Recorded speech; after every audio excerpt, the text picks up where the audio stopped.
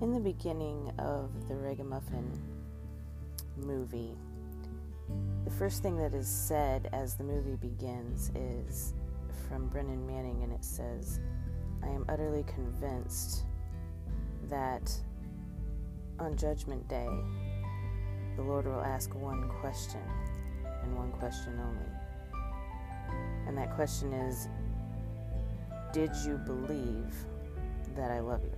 Okay. I have seen that movie so many times, and I have had a little bit of a, kink to the side when I hear that, because I'm like, I don't know if he's only going to ask one question, and I get all these things in my head, over analyzing, and really just not even understanding why that would be, something to ask. But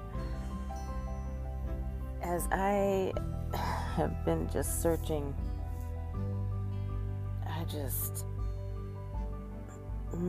there's something in that. There is something to that our religious minds are going to have a hard time swallowing. Basically, I've come to the realization that the Jesus of the Bible, who God is, the Father, His character, our Abba, all that, I grew up in church and didn't really get the picture that I'm getting now going through the Bible myself, and so wow, there's so much here. I'm honestly having a really hard time deciding in some ways which thing to even try to bring to you guys or talk to you about, because there's so much revelation that I feel like God wants to get out there for people. But I'm like, when I was a little kid, I was told to memorize the scripture, and I couldn't even tell you the reference where it is right now. I think it's in John somewhere, talking about, if you speak in the tongues of men and angels and, have not love, you're nothing. If you do all these things under God, if you speak. But it says, you are a resounding gong and a clanging cymbal if you have not love. So, in doing this podcast, the last thing I want to be is a resounding gong or a clanging cymbal, an annoyance to the people that are listening to me. I want to help bring the truth. And the truth is that God is love. And not only is He love to us, but He wants us to love others. And so, I've had a struggle as I've noticed people, doing things so far off and whatever. I'm like, God, I want to feel love for people. I want to know what love looks like. What are we talking about? Is it this fluffy little do everything everybody says thing, or what is love? Obviously, if you look at the Bible and God is love, well, I don't think you can sum it up with, just do good all the time, okay? I mean, Jesus was our example of who the Father was, right? And the amount of controversy, His willingness to offend, things like that is like, okay, if He is love, was He doing all that out of love? Okay. So here's the thing. It needs to be out of love. And how in the world can we love other people if we do not trust and understand God's love for us? And it's really just a taboo subject anymore, because everybody thinks they know that God is love. And we do. God is love, and He loves us, and that's fantastic, lovely, and we're so glad. But ultimately, the revelation of that, like the light bulb moment, is what is going to get us to a place of intimacy with Christ like we've never known before. And in my last podcast, I said, are we going to trust God? That was one of the phrases. And the other one that I want to bring up is, who do we think we are? Who do we think we are to know better than God? So I feel like so many times, rather than understanding God's love for us, we actually tend towards, first of all, self-absorption. And we want to be righteous so bad that there's some kind of subconscious thing in us that makes us think, in order to be righteous, we self-deprecate. We beat ourselves up for the things we fail at. And can you get self-righteous through self-deprecation? Self-deprecation actually is a manifestation of self-righteousness. Okay? Because if we were truly trusting God, trusting His love in a way I cannot even... Alright, I'm going to read you this little story. This is out of the Ragamuffin Gospel by Brennan Manning, page 121. This is from a Bahamian priest. I'm not sure how to pronounce that. He related a story that captures the essence of biblical trust. A 2-story house had caught on fire. The family, father, and several children were on their way out when the smallest boy became terrified, tore away from his mother, and ran back upstairs. Suddenly he appeared at the smoke-filled window, crying like crazy. His father outside shouted, "Jump, son, jump, I'll catch you." The boy cried, "But Daddy, I can't see you." "I know," his father called, "but I can see you." So, can we jump if the smoke is blocking our human ability to see God? That's the level of trust I want to get at, personally. And I hope that many of you are in that same spot. I'm also going to read a little more from this book, just so you can understand what I'm saying. So, preoccupation with self is always a major component of unhealthy guilt and recrimination. So this goes into the self-righteous stuff, okay? Self-deprecation. So this is a preoccupation with ourselves, okay? It stirs our emotions, churning in self-destructive ways, closes in upon the mighty citadel of self, leads to depression and despair, and preempts the presence of a compassionate God. Preempts the presence of a compassionate God. That's sad. That's tragic. That's not freedom. Alright? So, the language of unhealthy guilt is harsh. It is demanding, abusing, criticizing. Think about this for yourself. Are you criticizing yourself? Are you demanding too much of yourself? Rejecting, accusing, blaming, condemning, reproaching, and scolding. It is one of impatience and chastisement. Most of us are both of that with ourselves all the time. Impatient, and you can chastise yourself for things you've done wrong. So Christians are shocked and horrified when they've failed. Unhealthy guilt becomes bigger than life. The image of the childhood story of Chicken Little comes to mind. Guilt becomes the experience with which people feel the sky is falling. Yes, we feel guilt over sins, but healthy guilt is one which acknowledges the wrong done and feels remorse, but then is free to embrace the forgiveness that has been offered. Healthy guilt focuses on the realization that all has been forgiven and the wrong has been redeemed, wiped clean, okay? Continuing on, we all have shadows and skeletons in our backgrounds. But listen, there is something bigger in this world than we are, and that something bigger is full of grace and mercy, patience and ingenuity. The focus of your life shifts from your badness to His goodness, and the question becomes not, what have I done, but what can He do? Release from remorse can happen. Miracle of miracles, you can forgive yourself because you are forgiven, accept yourself because you are accepted, and begin to start building up the very place you once tore down. There is grace to help in every time of trouble. That grace is the secret to being able to forgive ourselves. trust it. That's still in the book. Trust it. Perhaps you've heard this story. Several years ago in a large city in the far west, rumors spread that a certain Catholic woman was having visions of Jesus. The reports reached to the Archbishop. He decided to check her out.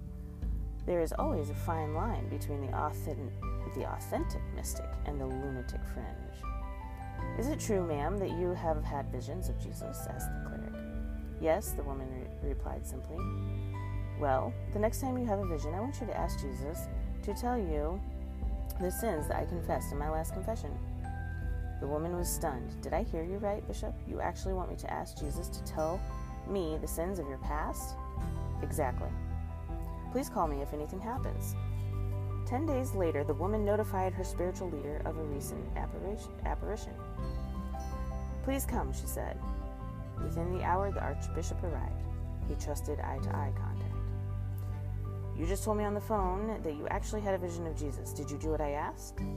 "Yes, Bishop. I asked Jesus to tell me the sins you confessed in your last confession."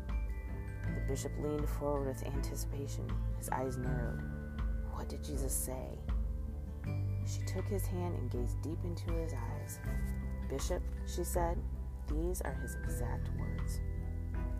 "I can't remember." I can't remember. Reading on. Christianity happens when men and women accept with unwavering trust that their sins have not only been forgiven, but forgotten, washed away by the blood of the Lamb.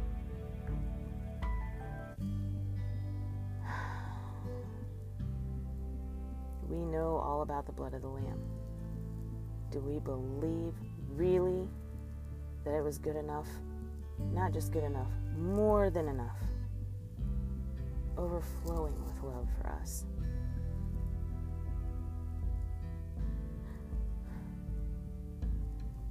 To take away, not just take away our sins, but take away the guilt of our sins.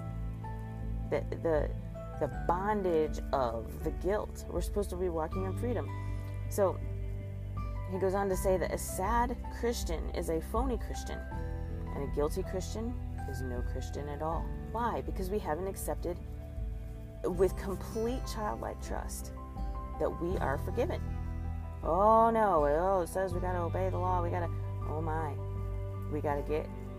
to understand what the whole Bible is about. We've got to understand Jesus' heart. Jesus was sinless, but he broke the Sabbath. If we got to follow the law, what in the world was he doing? How is he sinless and yet he broke the law at the same time? That's why the Pharisees were freaking out.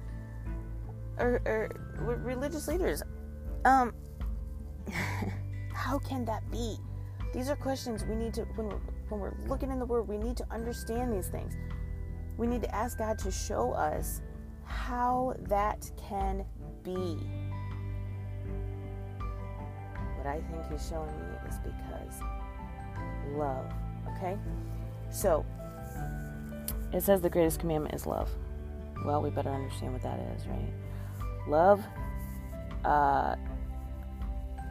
the Lord your God with all your soul, mind, strength, and love your neighbor as, the more accurate translation says, love your neighbor as you are aware of God's love for you.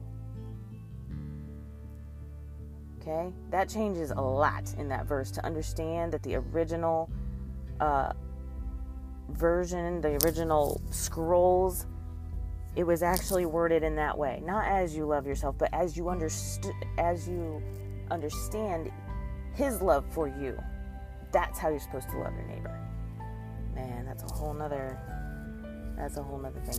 Okay, so then let's go to the golden rule. There's another love one. This stuff is crazy, guys. Do unto others as you would have them do unto you. And it continues on and says, all of the law and the prophets are summed up in this.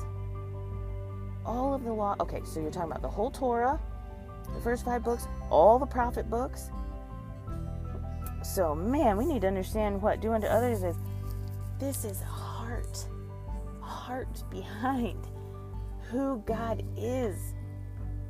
That's why he could break a law and not be sinning, is because he wasn't disobeying the Father. The Sabbath is to be kept holy. That's not a thing, but he was loving. He was letting the Pharisees know, the disciples know, everyone know that that the reason for the law is love, that it is more important to love, that the law is in place so that we can properly love.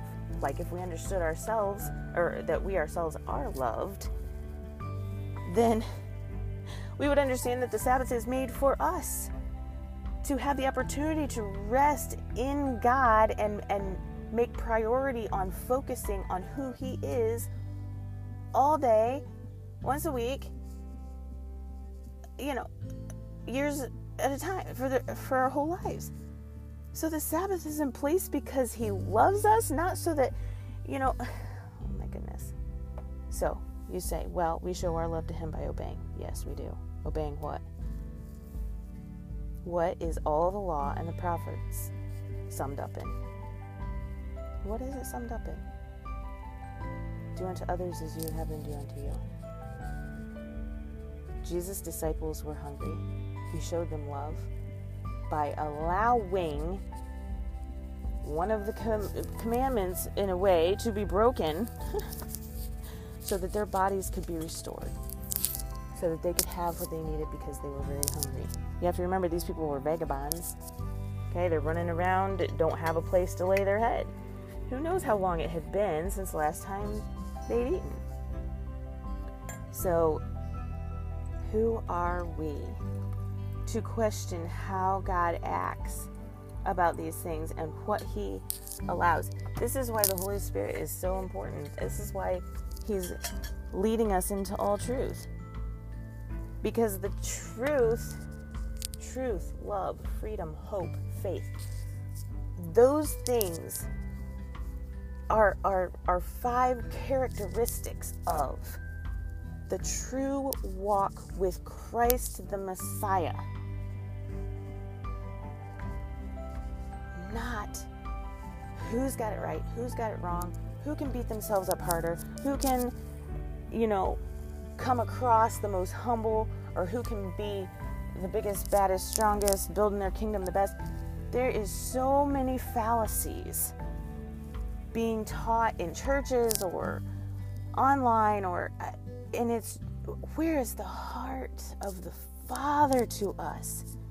Please, let's not be like the Pharisees, the Sadducees, and all these things and miss the entire point. Jesus said that we had to rise above and be more righteous than they. That did not mean make sure you follow the letter of the law more. It meant make sure you understand the reason for the law. The law was in place so that people could show love to each other and quit just, I'm mad at this guy, so I'm going to murder him now. You have to understand, there was not Western civilization when the law was given. The law was given so that love could be fulfilled. We are not slaves to the law. And don't hurt the messenger, okay? Those are words from Paul. We are not slaves to the law. We have the privilege of understanding that love is the reason for the law, that it has been completed, and as soon as we accept and receive that gift, we may truly be able to obey his commandments, which would be to love our neighbor as ourselves, and love, do unto others as we want them to do to us. Okay? I know I can come across intense about stuff, but I feel strongly about it, and I don't want the church, the bride, body of Christ, to miss the whole point. Love. Okay? Love.